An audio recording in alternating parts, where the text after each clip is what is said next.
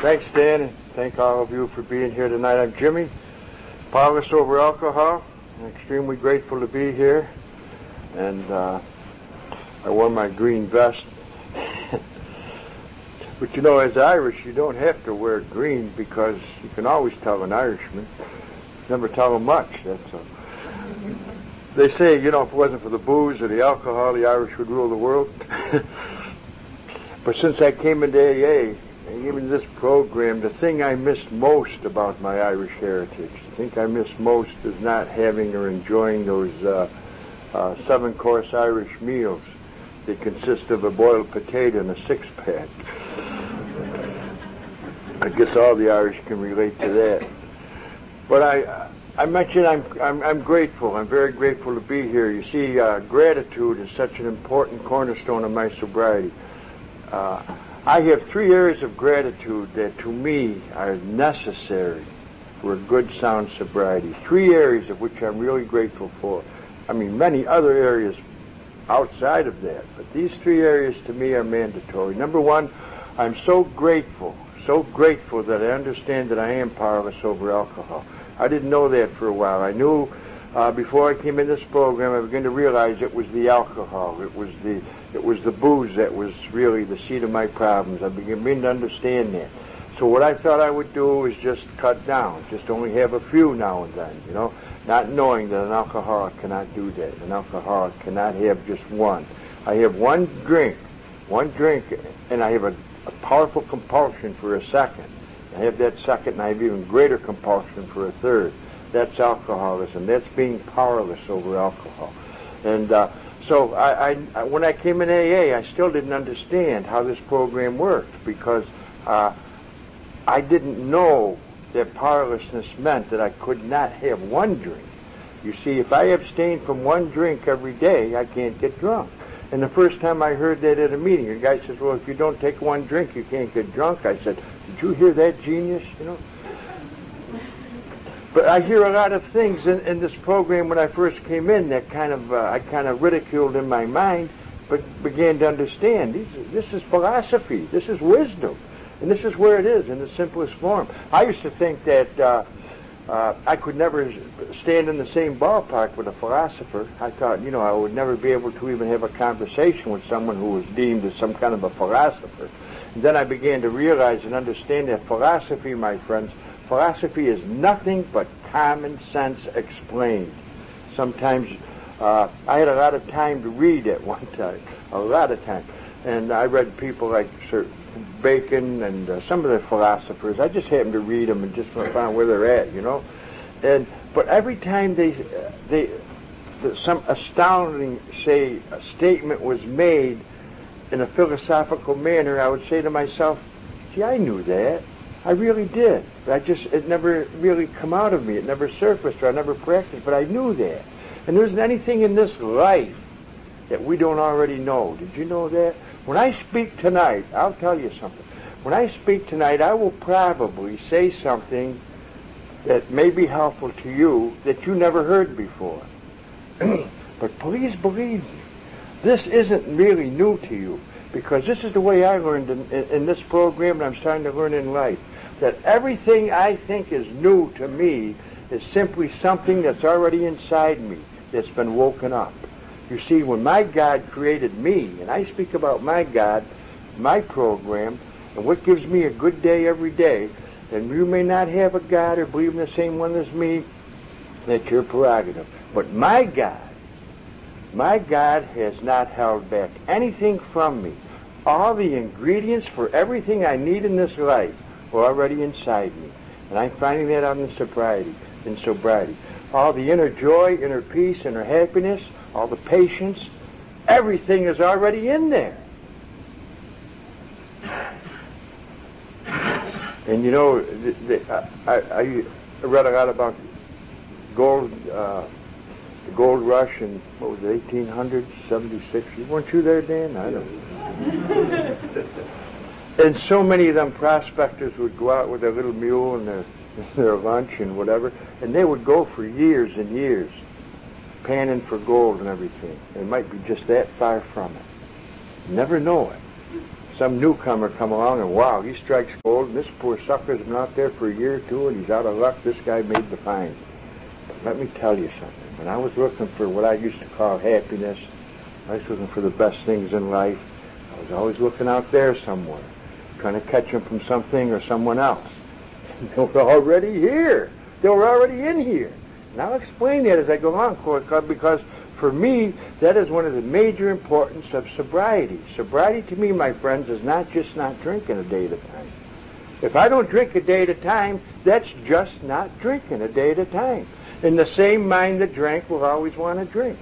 The same mind that drank will never be content in these rooms. Did you know that? The very same mind that drank, the alcoholic mind, will never be content. He'll be foreign in here. It will be a foreigner in these rooms. It's like taking a wild animal out of the woods and you bring it in the house to keep it warm and put a blanket on. That animal don't want to know nothing about that or want to know about it. Let's go back out in the cold and snow. And that's someone in here with the alcoholic mind in a place where sobriety is being demonstrated will feel so out of place.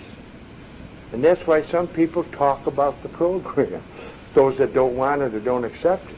What am I trying to say? Well, I don't have one mind. Gee, a person's created with just one mind. No, my friends. I came in here with an alcoholic mind. I come in here with a human mind, as I call it. I come in here with a carnal mind. Carnal doesn't really mean something lascivious all the while. It just means that it goes after lusts of the flesh. Overeating can be one thing. Sitting and watching the boob tube for hours and hours and hours when I should be doing something else. These are lusts of the flesh. This is the carnal mind. And so I brought that mind into here. And I didn't drink for a day at a time, and I was a walking time bomb for months and months. I was still angry, resentful, pitiful, guilty, because I was of the same mind, even though I wasn't drinking a day at a time. So I couldn't have said I was 2 or 3 months sober. No, I was 2 or 3 months without a drink. For me, sobriety is not drinking a day at a time in absence of inner turmoil. In absence of inner turmoil. In other words, free. This program, after the first step, we admitted we were powerless over alcohol. We have to admit to that. You know why? We have to admit to that first. It's usually on the wall somewhere. You read your steps. The very first part of the very first step, in other words, in the beginning, we admitted we were powerless, because until I admit that I'm powerless, you see, this is an illness, and there can be no healing until first we admit to the illness. We must admit to it first. If I come into these rooms months and months and maybe even a year without taking a drink, and I can interpret every bit of them steps and traditions, I can read that big book, and I can tell you, just say I could, tell you all about that big book and what it means. But not one of that would do me any good if I mix it with one drink. Did you know that? I don't care. I can mix it with one drink, and none of it will do me any good, because now I'm back with the alcoholic mind. I must admit that I'm powerless over that first drink. And powerlessness is so important to remember. Powerlessness. I know some fellas, people, if the longer we're around here, we'll see people, God love them, come in, hang around a while, and go back out and drink. And I used to talk to a few, and I used to listen, because that was important to me, because I never went back out. Now, I was wondering what went through their minds, or what caused that. And I've heard different reasons. The main reason is that they were no longer grateful for what little sobriety they had. Did you understand that? If you're not grateful, you're not going to keep that which you got anyway. If you're not grateful, you don't deserve anything more. You have a child or something, and he's growing up, and you give him things, and he throws them against the wall. We're going to keep giving him things for. You're not going to keep that which you're not grateful for. But one of the things I used to hear when I come in these rooms is somebody would say, well, I listened to people talking. I never went to jail. I never had a DUI. I never went to the nut house. I never went to a rehab. I never slept under the bridge. I never lost a job, so I didn't think I was alcoholic. I never wore a trench coat in the morning with a hip flask in my pocket and drank. I never bummed nickels and dimes. I didn't think I was an alcoholic. You see, what the average person coming in tries to do is identify with what they think an alcoholic is. And we all come in with, I even myself came in I don't know if I'm an alcoholic or not. I know I drink too much, but what's this alcoholic? What does the alcoholic do that I think I identify with? And I tried to identify. That was the problem. You see, the first part of the first step, I keep looking for them. Everywhere I go, they're on the wall. Dan's got them on the floor. Man. First time in life, to get ahead, you got to look down instead of up. The first part of the first step does not say we admitted we were alcoholics. The genius and the wisdom and the spiritual guidance in writing that first step said, we admitted we were powerless over alcohol. We could all identify with that. Now, they call that alcoholism. What if they called it, they had to name this program. What if they called it beerism or liquorism or drunkenism? They named it alcoholism because it had to do with alcohol. But the problem, alcoholic means powerless over the first drink. So that's what we have to grasp and understand. Am I powerless over that first drink? I know I am. One of the most magnanimous ways to identify with whether you're powerless or not is, I'll just give you an example. Before I came in the program, a fellow called me once. It was winter. I'm from up north, up in New York, upstate New York, Syracuse. Says, come on over, Jimmy. It's Sunday. We're watching the football game. He calls me up and says, Joe's coming over and he's bringing a six-pack. Now, I counted, 6 beers and 1, 2, 3 of us. I didn't go. Would you have gone? You see, because when I drink for the effect. And if you can identify with that, I didn't drink for no other reason. I drank for the effect of what the alcohol could do for me. Get me high, that nice warm glow, that giddy feeling, or whatever the hell it was that come from it. That's why I drank. I drank for no other reason. No other reason. A person said to me once, and then maybe you could identify with Jimmy, if Kool-Aid did to you what alcohol did to you, would you keep drinking Kool-Aid? And I says, no, unless I could get high from it, and the same thing with all of you. Unless you could get high from it, you wouldn't drink Kool-Aid if it gave you headaches and heartaches and hangovers and lonely days and lonely nights and wasted days and wasted nights and DUIs and lost families and lost jobs and into the slammers. Would you keep drinking Kool-Aid? No.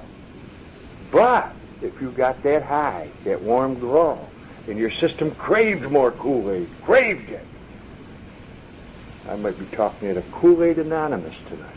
There would have to be one.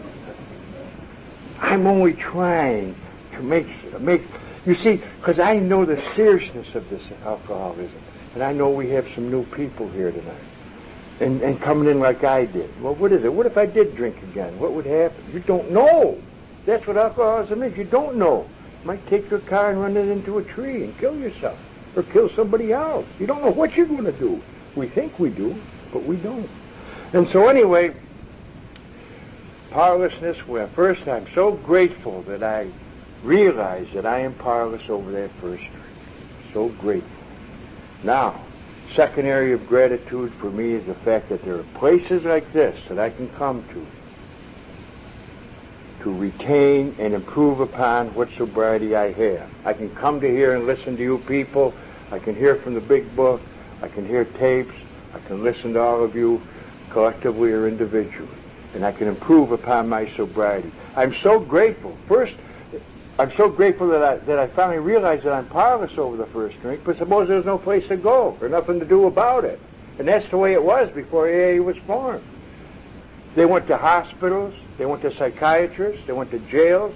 They're trying to figure, what do we do with this guy? He just keeps drinking. He says he wants to stop, and I think he's serious. But nobody knew how. So now we've got a place to go to. We can get educated. And that's what we do in here. In fact, what we're really doing is coming to these rooms and re-educating our minds. Re-educating, which means going from the alcoholic mind to the sober mind. Re-educating our minds. And that's what's important. So if you come in like I am, a sort of a know-it-all, you're in for a big, a rude awakening, because there's so much to learn in here about this new way of living and thinking and acting and feeling. The feeling that comes with the thoughts is unbelievable. So now we've got two areas of gratitude, that I realize I'm powerless over the first drink, that there's a place where I can come to and improve upon my sobriety. Now listen to this. Listen to this, sir. Listen to this. I am so grateful, so powerfully, extremely grateful on a daily basis that I have a desire to stay sober, that I have a desire to add to what I already have, that I have a powerful desire. Because without that desire, wouldn't it be something to know that you're powerless over alcohol, to know there's a place you can go to for it, but have no desire to do it, no desire whatsoever? Wouldn't that be a tragedy? Unbelievable. Wouldn't it be something to be sitting in these rooms wishing you were out there in those saloons? And in the beginning I can understand that, because we still have that obsession that's in a sense has possessed us and is crawling around inside us. And that alcoholic system is screaming for a drink maybe for the first few days or a week or so. I can understand that. But you also have to understand that that will leave. That will leave if you attach your mind to the new way of thinking and living. But to have that desire to stay here, without that desire, a person sitting in these rooms wishing they were out there, or being in the saloons knowing they should be in here, that's what I call a double-minded person, my friends. And a double-minded person will never be content. Never be content. There's a thing my God talks about, serving two masters. You cannot serve two masters. You will love one and hate the other. That's why so many in those saloons hate us guys in AA. They've been here and they chose to go back out there. So you cannot serve two. Not only that, alcoholism will not permit it. Will not permit it. You'll either be drunk or sober. You hear it sometimes, they call it something like pregnant. You either are or you aren't. Oh, there's no way. A friend of mine, he passed away, God bless him. He sponsored a lot of people, and this one woman was his sponsor was acting funny for 2 months. So I said to her, he said, "You've been drinking?" And she said, "Well, not really." Now, what does not really mean? Either way, well, maybe she had some of that Kool-Aid. I don't know. Be so grateful that if you finally believe and understand that you're powerless over the first drink, that is the first step to victory. There can be no healing until first we admit to this. Be so grateful there's a place to go that you can learn and understand about sobriety. And the more I hear about it, the stronger I get within. My sobriety becomes stronger. And be so grateful for those that are here tonight. However you got here, try to attain a real desire to become a new and better, different person. Because that's what we have to do. We have to put down the drink a day at a time. And so this is what's so important. I remember, I don't know. I don't always tell my story as you say it, because I just love to talk about getting sober and staying sober and the great feelings and the great things that happened in my life about it. But briefly, when I was in school, I didn't like school, and I was in high school, and finally I was 3 years and still a freshman or something, and I figured I got to do something. But I started boxing. I was an amateur fighter, and I won the Golden Gloves in New York. I won the light heavyweight championship, and after that I fought the guy that won the heavyweight, and I headlined all the local amateur cards in New York State, parts of Pennsylvania, parts of Canada, and I was quite a comer, and I had quite an ability, and I would rather do this than go to school or go to work, and I don't know why. And this is what I was doing. And then it was later on that I was out with the fellows. You know, we hear a lot about peer pressure in schools and all, and peer pressure wherever you go, especially children. Peer pressure. Geez, you know, there's so many people doing wrong that my one that's doing right will be influenced by the others, and that's what peer pressure really is, more or less, is influence. But when I took my first drink, I was out with a few of the guys. I used to go out with them when I was training. Now and then they'd have their beer, shots, or whatever, and I'd have my Pepsi or Coke or something.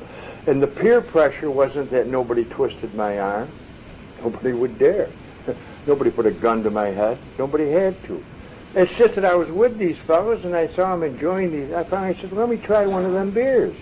And I took one beer. I didn't want to drink. I wasn't, most youth today, like they want to drive, the first thing they want to do is learn how to drive. They want to be able to drink. They want to be able to do this. I didn't want to do that. I did not want to drink. I was the all-American boy. I wanted to stay that way. I loved my milk, homogenized. I loved it. But I'll tell you something. I took that one beer, and the beer consumed me. Wow, what a warm glow, what a feeling. And I had another and another and another. I had 6 or 7. The next day on my road work, next morning, I was so light and fast like a Giselle. A real, phew. Wow, I said, this is great. I'm going to incorporate this in my training. And I did. But not because I wanted to so much, it's because I had to. Understand, I was alcoholic and didn't know it. I took that first drink and I was gone. It had me. It had me. And now we go out in the evenings a lot with the guys and a few girls now and then, this and that. And they say, come on, Jimmy, it's time to go. You got to get up and do your road work. Oh, no, let's have another one. And that's the way it really was. And I turned professional because I did have a lot of talent, and I was going some places. But all of a sudden, I started missing that road work. I started missing those days in the gymnasium. My timing got off, and I got a real poor feeling, a feeling almost as bad as some of them hangovers and headaches that I had from alcohol. That feeling was losing to someone that I knew I could beat, losing to someone simply because I wasn't in condition.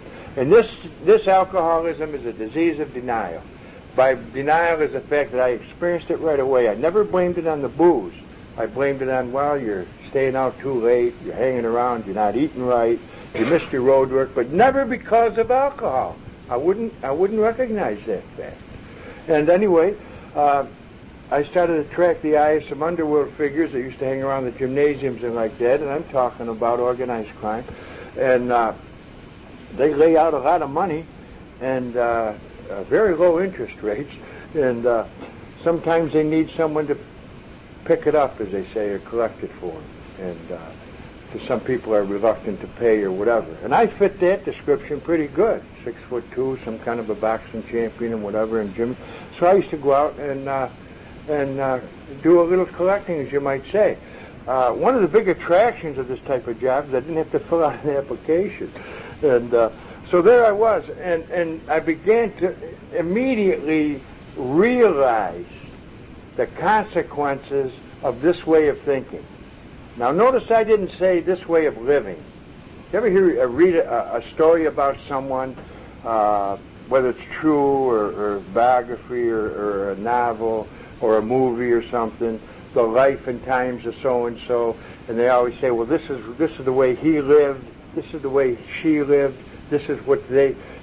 understand this. When I said I began to suffer the consequences of my thinking, I didn't say I began to suffer the consequences of that way of living.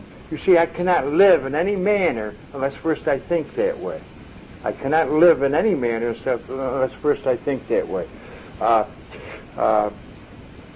Alcoholism, active alcoholism and drinking, it's a state of mind. Did you know that? I mean, it's a compulsion, it's a disease. But the alcoholic mind, that's a state of mind, a certain state. And let me tell you this, sobriety is another state. That's why I say we have to release ourselves from the alcoholic mind. We have to release ourselves from the mind that caused all our problems in life. The mind that caused all these problems and isn't smart enough to solve them, or it wouldn't have caused them in the first place. You see, the alcoholic mind that created the problems isn't smart enough to solve them. I used to try and solve my problems with another drink. And I just going deeper and deeper and deeper.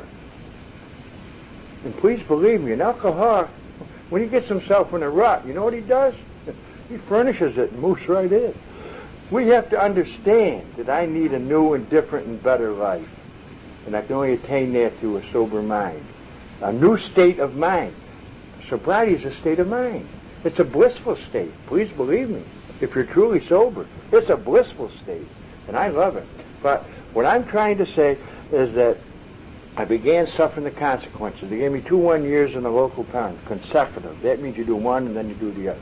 The wind-up is now I'm involved with underworld figures, organized crime, and this is the way I'm starting to live. And and then just briefly, not even to tell my story here tonight, as far as my alcoholic story, is, see, I'm 65 years old, and if I don't look it, it's because jail preserves you.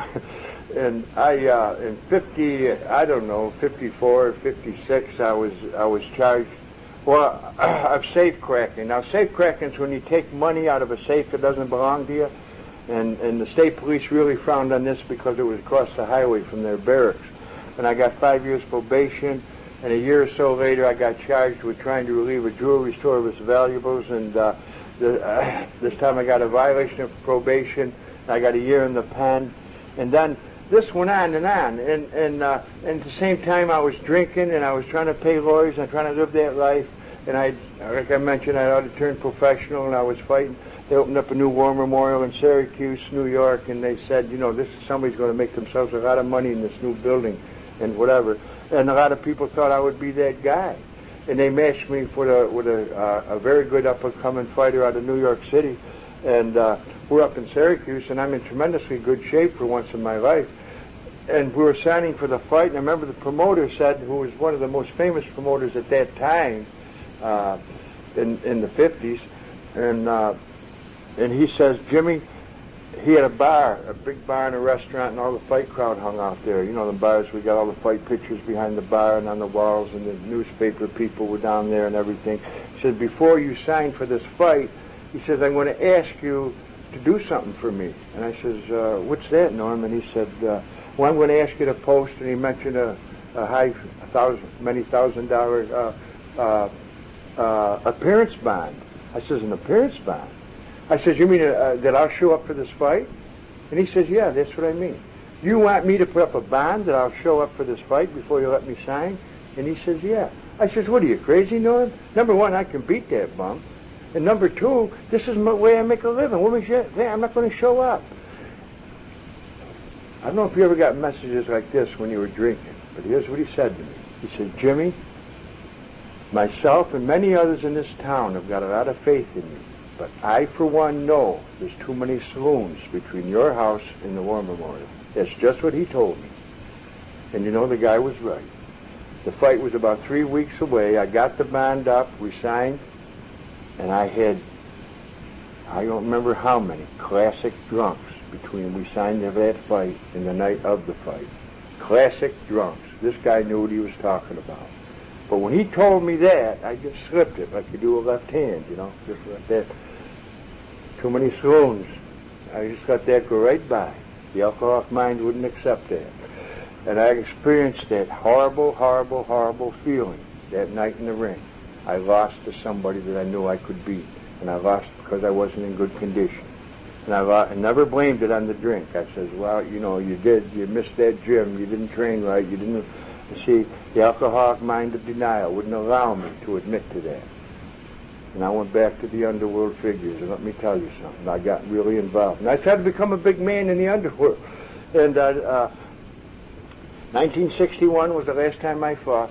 And I fought in Scranton, Pennsylvania. It was a good fight town until they closed up the coal mines and started giving us gas heat and oil heat.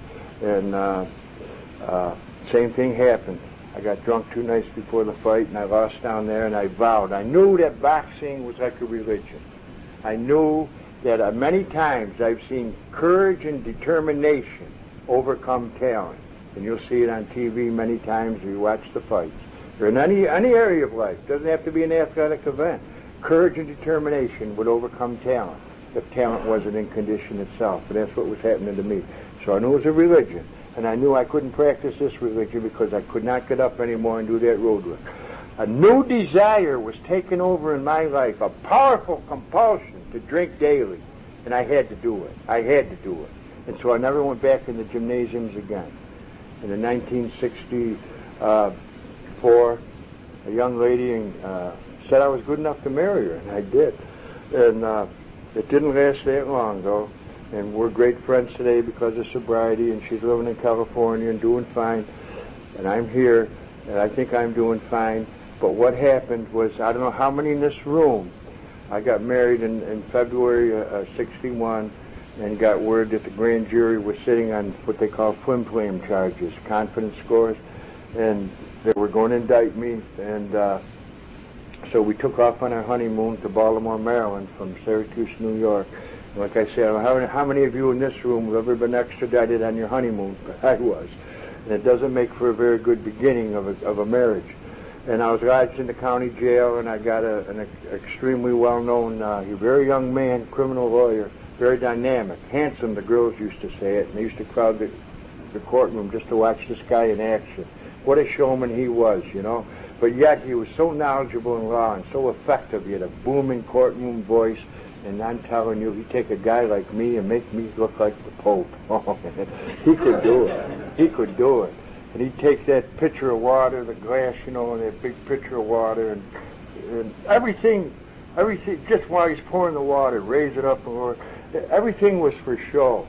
And he summed up this case, this particular case that I was in, and he had his glasses, which he hardly ever wore, and he's pounding that table when he's making his points, just pounding it. And the whole jury's waiting for them glasses to crack and break. And we come back and sit down, and I says, Frank, you're going to break them glasses. He says, take a look. There was no glass in them.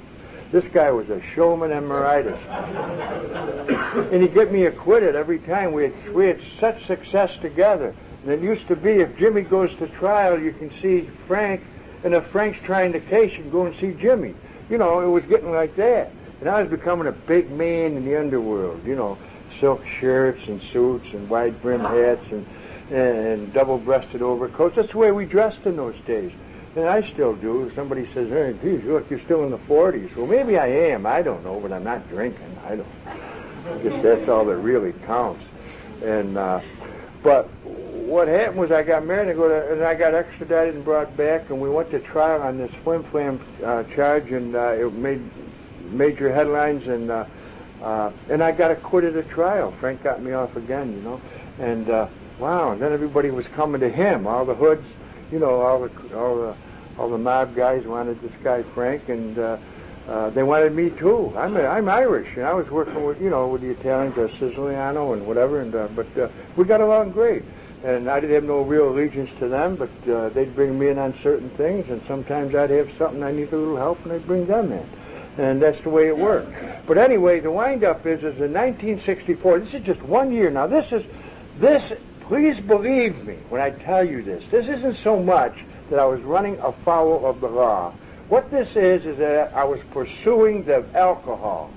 It was the alcoholism and the pursuit of alcohol that caused this in 1964. In just 1 year, I got indicted in Chautauqua County, down below Buffalo, New York, 9 counts of forgery.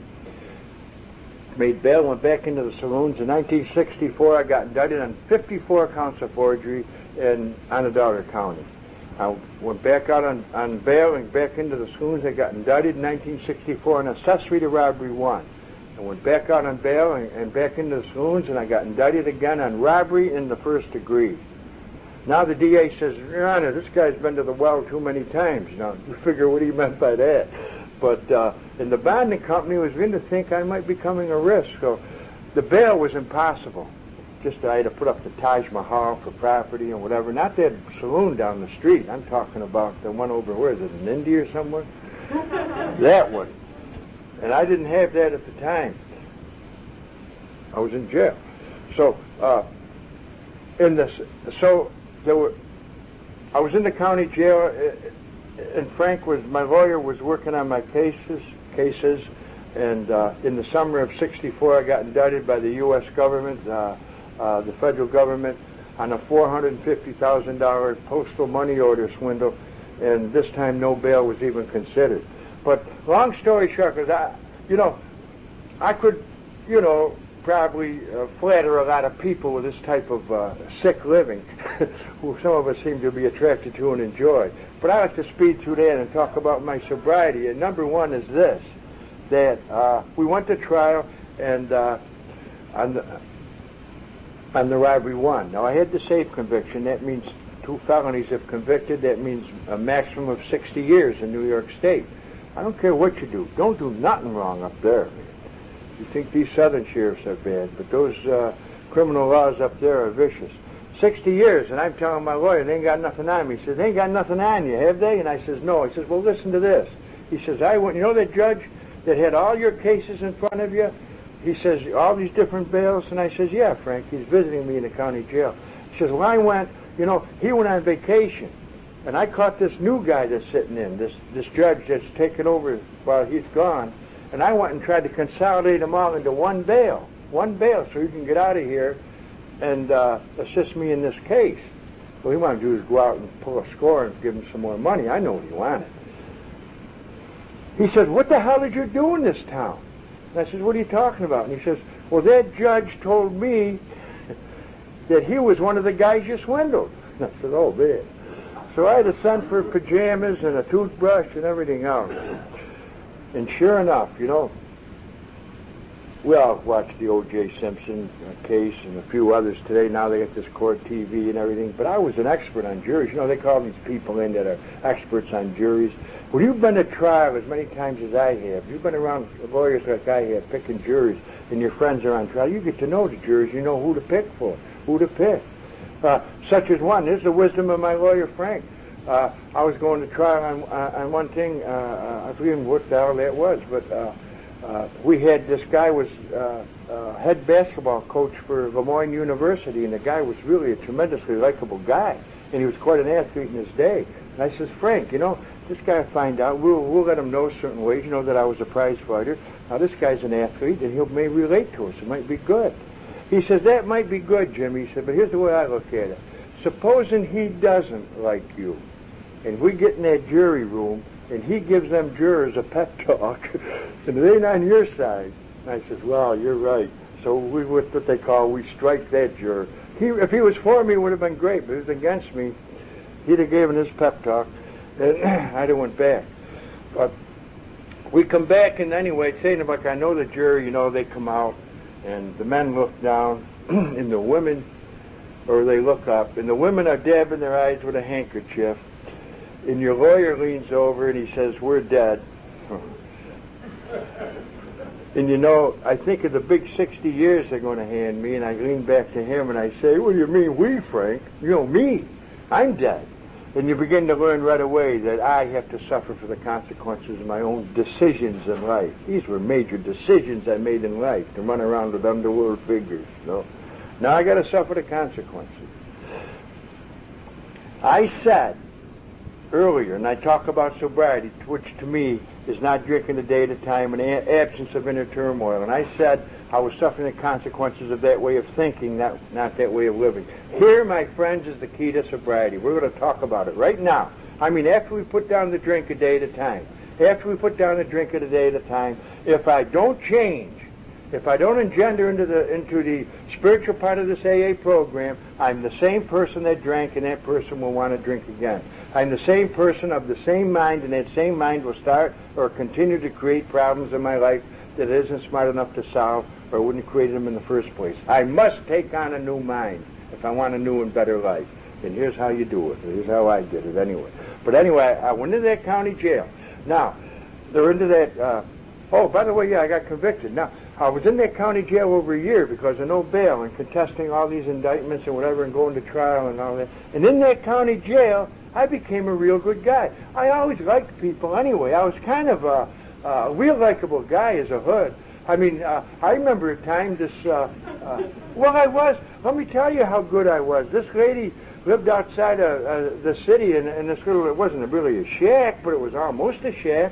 And she didn't have nothing, and she used to make this pot of soup, and we'd come in, and we'd have soup with her. She knew we were all hoods, but she never asked any questions. We'd leave her some money, and we'd see her maybe every 3-4 months, maybe once a year, I don't know, but every so often we'd stop and see her.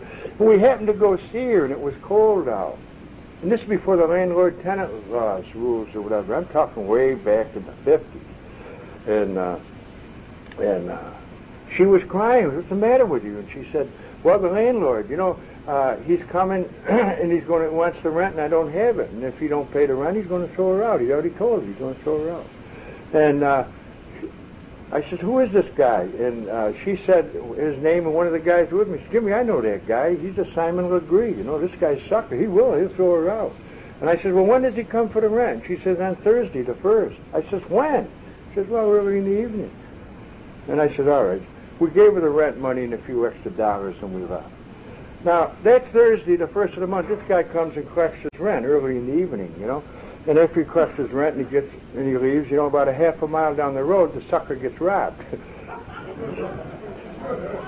Now, I told the service unit up in Attica Prison, he says, you say that's good? And I says, well, listen to this. I says, the lady paid her rent, the landlord got his money, and I got my investment back.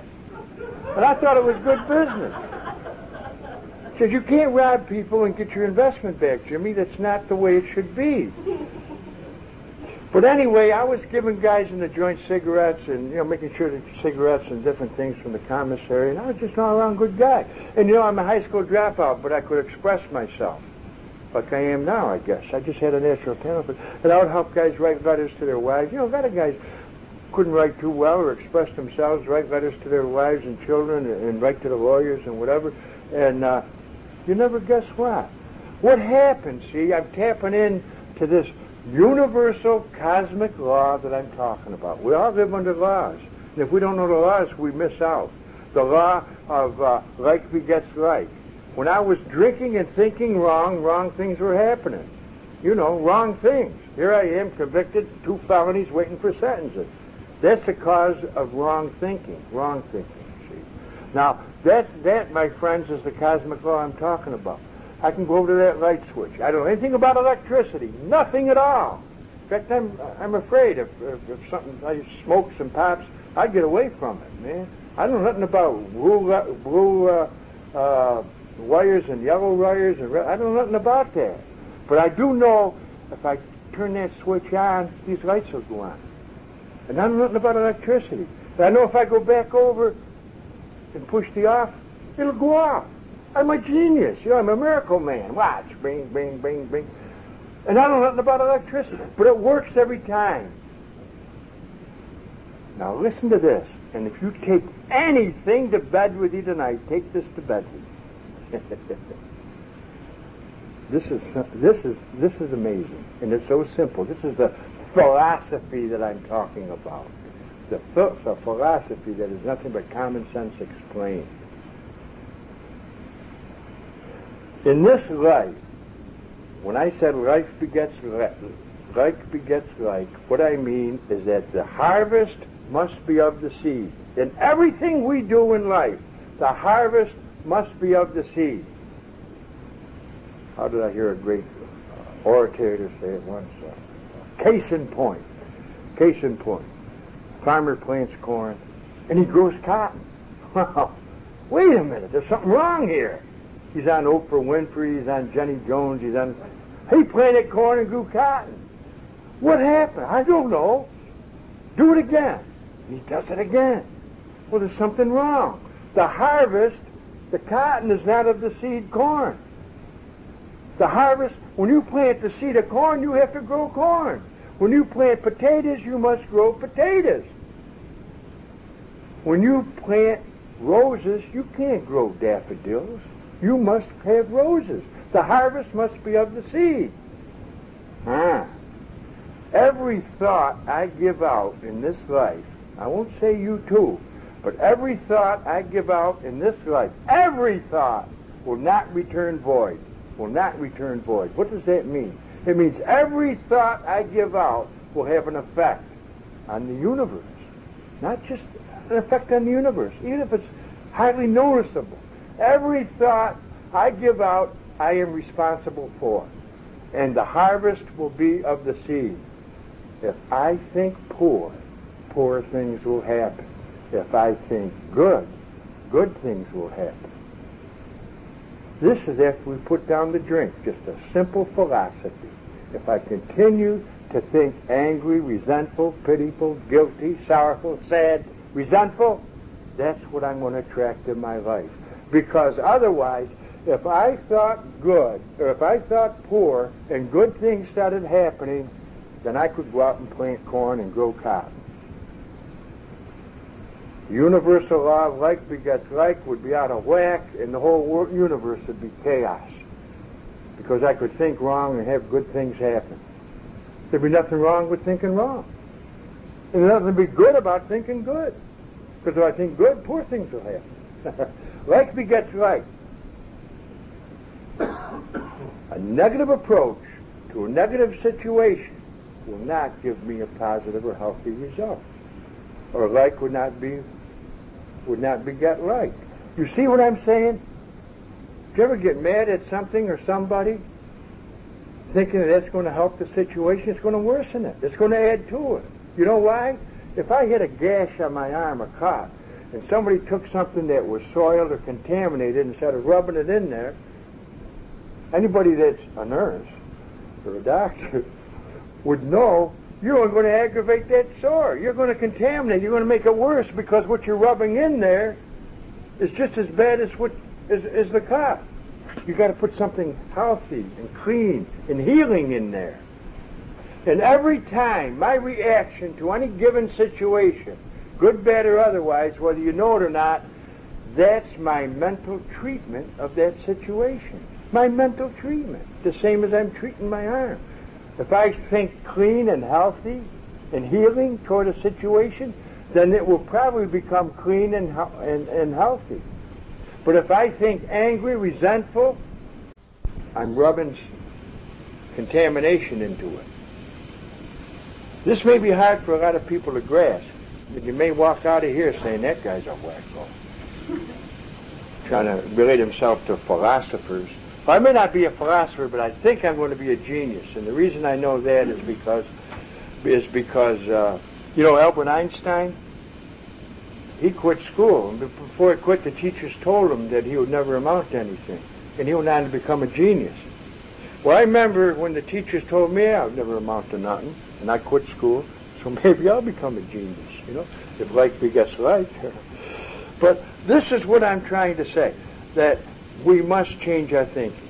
And until we do, we are handcuffed, we are bound to a loser.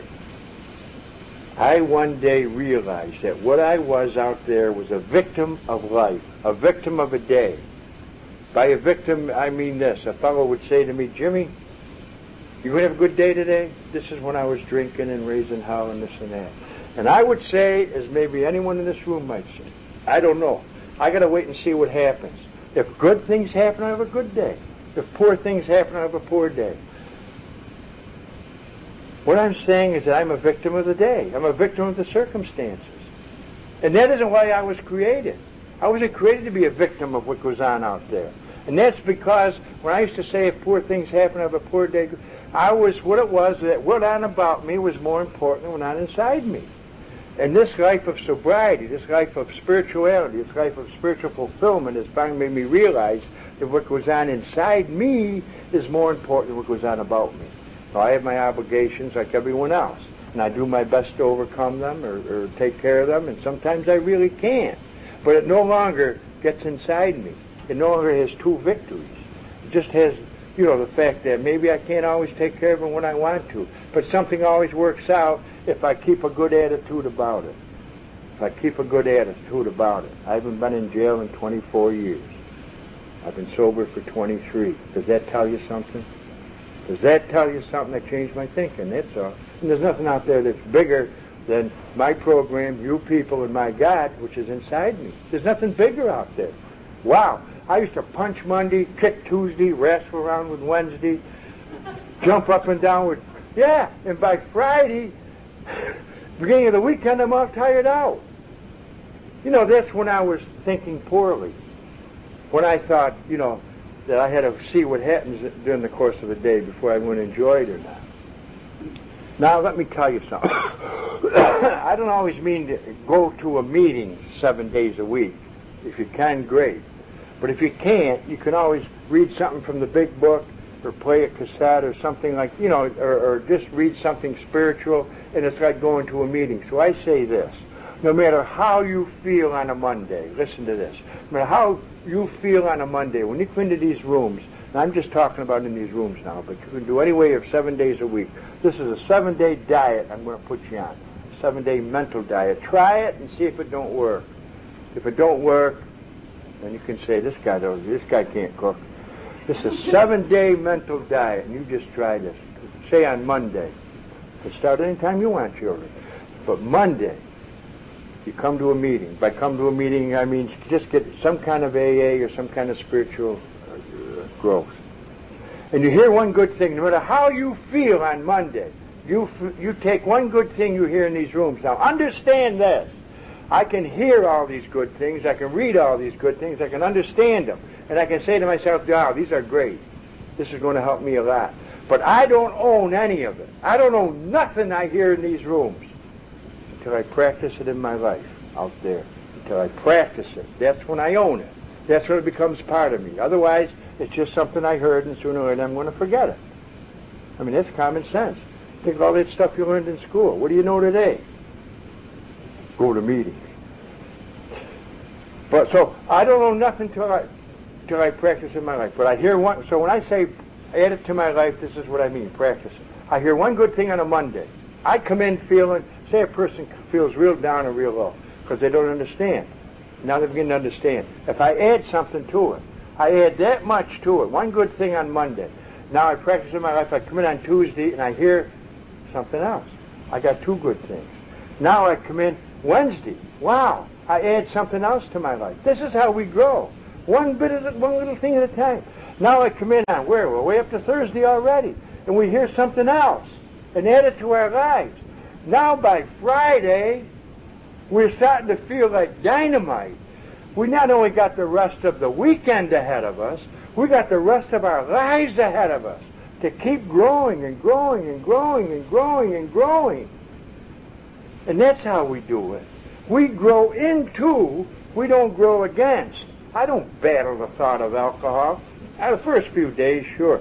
But I mean, when that leaves, you don't you don't fight against. Because when I fight against something, I give power to it. I give it mental power. I give it mental strength. I just grow into the new. Just grow into the new. If I say to all of you, I don't want anybody in this room to think about the old 57 Chevy. I don't want anybody to think about it. I don't want anybody in this room to think about the 57 Chevy with the flat tires. I don't want anybody to think about that. I don't want any of you to think about the 57 Chevy with the torn seat covers. I don't want you to think about that. I don't want you to think about the 57 Chevy with the cracked windshield. I don't want you... What are you thinking about? You see what I'm saying? You know what I want to think about? That brand new cabin cruiser that Susie got. That brand new green one, Patty, with the big yellow stripe on the side of it. I want you to think about that brand new cabin cruiser with the captain's chair. You can sit on it. It's like a big shot. I want to think of a brand new cabin cruiser, you know, that we can fish off the back end. Think about that brand new cabin cruiser that we can even swim off the back end. Think about that brand new cabin cruiser. We go down in the hold. They got a microwave and this and that. Who's thinking of the 57 Chevy? This, my friends, is how we grow in sobriety. There's only one thing in this life that matters. My God created the world and all was good. All was good. And if I just think into the good, you see, it's not natural like people think if somebody talks about you to be resentful. It's not natural. It's not natural if someone kicks you in the shins to get angry. It's not natural. It's not natural. This guy's a real nut. I'll tell you why it's not natural. You see, I was created in my God's image. Natural is from the word nature. I'm of God's nature. All things are good. Love. Love overcomes everything. And when you start to grow spiritually, you become spiritually sound, people don't kick you in the shins. They don't do it anymore. They go find somebody else. They don't even know why. But I ain't going to kick him. Now, as you grow spiritually, people will talk about you. They talk about me a lot. And every time they talk about me, I know that I'm doing my Father's work and the AA's work. I know that. I mean, there's only a few mumblers and murmurers, but they are out there, and they will be. But what the hell do they say when I was drinking and on the front page in the 6 o'clock news all the time? This is a little better, you know. But anyway, I have to tell you this. It's very simple. You know, if you want to be talked about, if you want to be, that's easy. What you got to do is know a lot, say a lot, and do a lot. And they'll talk about you. If you don't want to be talked about, that's very simple too. Don't know nothing, Don't say nothing. Don't do nothing. I got nothing to say about it. But I would rather be talked about. If what I'm saying and knowing and doing is in a constructive manner, I would rather be talked about. I'm talking about adversely. And those who talk about you sooner or later, I've had people call me. One good fellow called me and says, Jimmy, for 2 years, I don't even know how he got my number. For 2 years, every time I heard you at a meeting, I said, that guy's full of shit. And he says, but now I'm calling you for help. I'm going to realize, it's my own thinking that's keeping me where I am. If I want a better tomorrow, I have to improve my thinking today. Did you know that? My thoughts today are laying my destiny for tomorrow, next week, next month. You see, everything in life, listen to this, and this is a good, sober way to look at life. Everything in life, there's nothing, no such thing as good luck or bad luck. There is no luck, neither good nor bad. Everything is a result of prior circumstances laid through prior thoughts.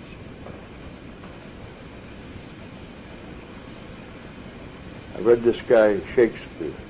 I'm not really a philosopher. I can't talk to these people. I don't know where more they lived. But Shakespeare did say, thou canst pluck a flower without the trembling of a star. And what he's saying is that this life is a network of thoughts. That's what it is. It's not a material world. It's a thought world. You see, the human mind, in anything in life, the human mind wants to see it to believe it, right? The spiritual mind believes it first. Presto, it appears. It appears. And that's what we do. Blessed are those who believe, yet have not seen. It's as simple as all that. So, if I want to change my life, I have to change my thinking. But I cannot do that if I'm drinking. The alcohol will not allow me to do that. Oh my God. Oh, keeping these children up late.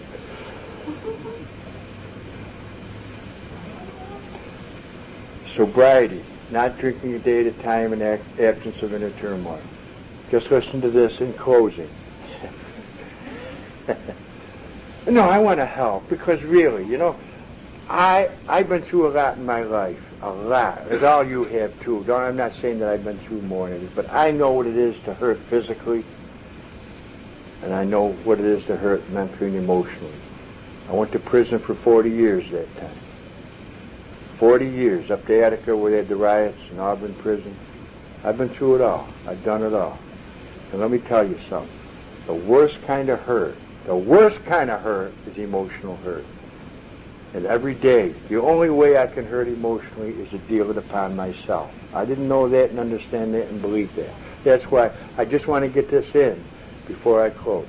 And I just want to tell you this, and it's very simple. And try to identify with this. I know you can. That everything is a result of our thinking. Like begets like.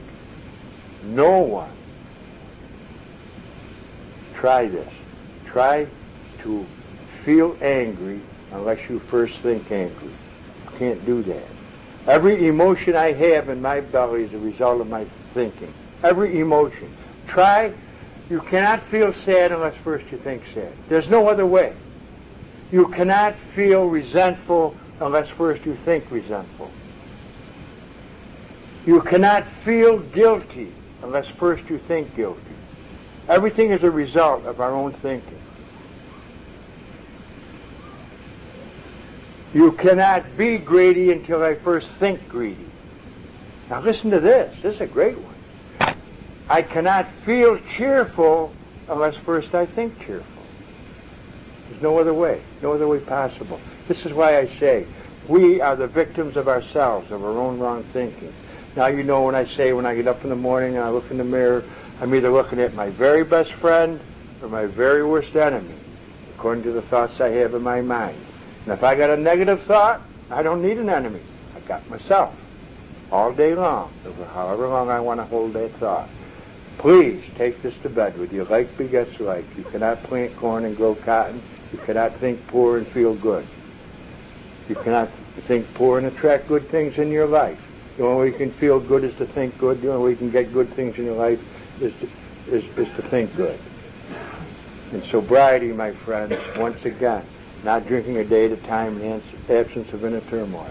And as good as I feel tonight, and as dynamic as I feel, and exciting I feel because I'm spiritually fulfilled, It's compacted in there. I feel so great. I really do. Maybe you can sense it. But if I keep growing, as I said, a day at a time, just adding to what I've got, a year from now, today could be a low point in my life. Imagine how good I'm going to feel 5 or 10 more years from now, because I'm going to keep adding to it. I hope the same thing happens to all of you. I wish all of you always remember that there can be no healing until first we admit. We must admit we're powerless and then take on a new way of thinking. And you too can feel dynamic, exciting, fulfilled, and understand the fact that this life is meant for the abundance of it. My God says, I come so that you may have life and have it more abundantly. And it's out there. First it has to come from within. Thank you so much.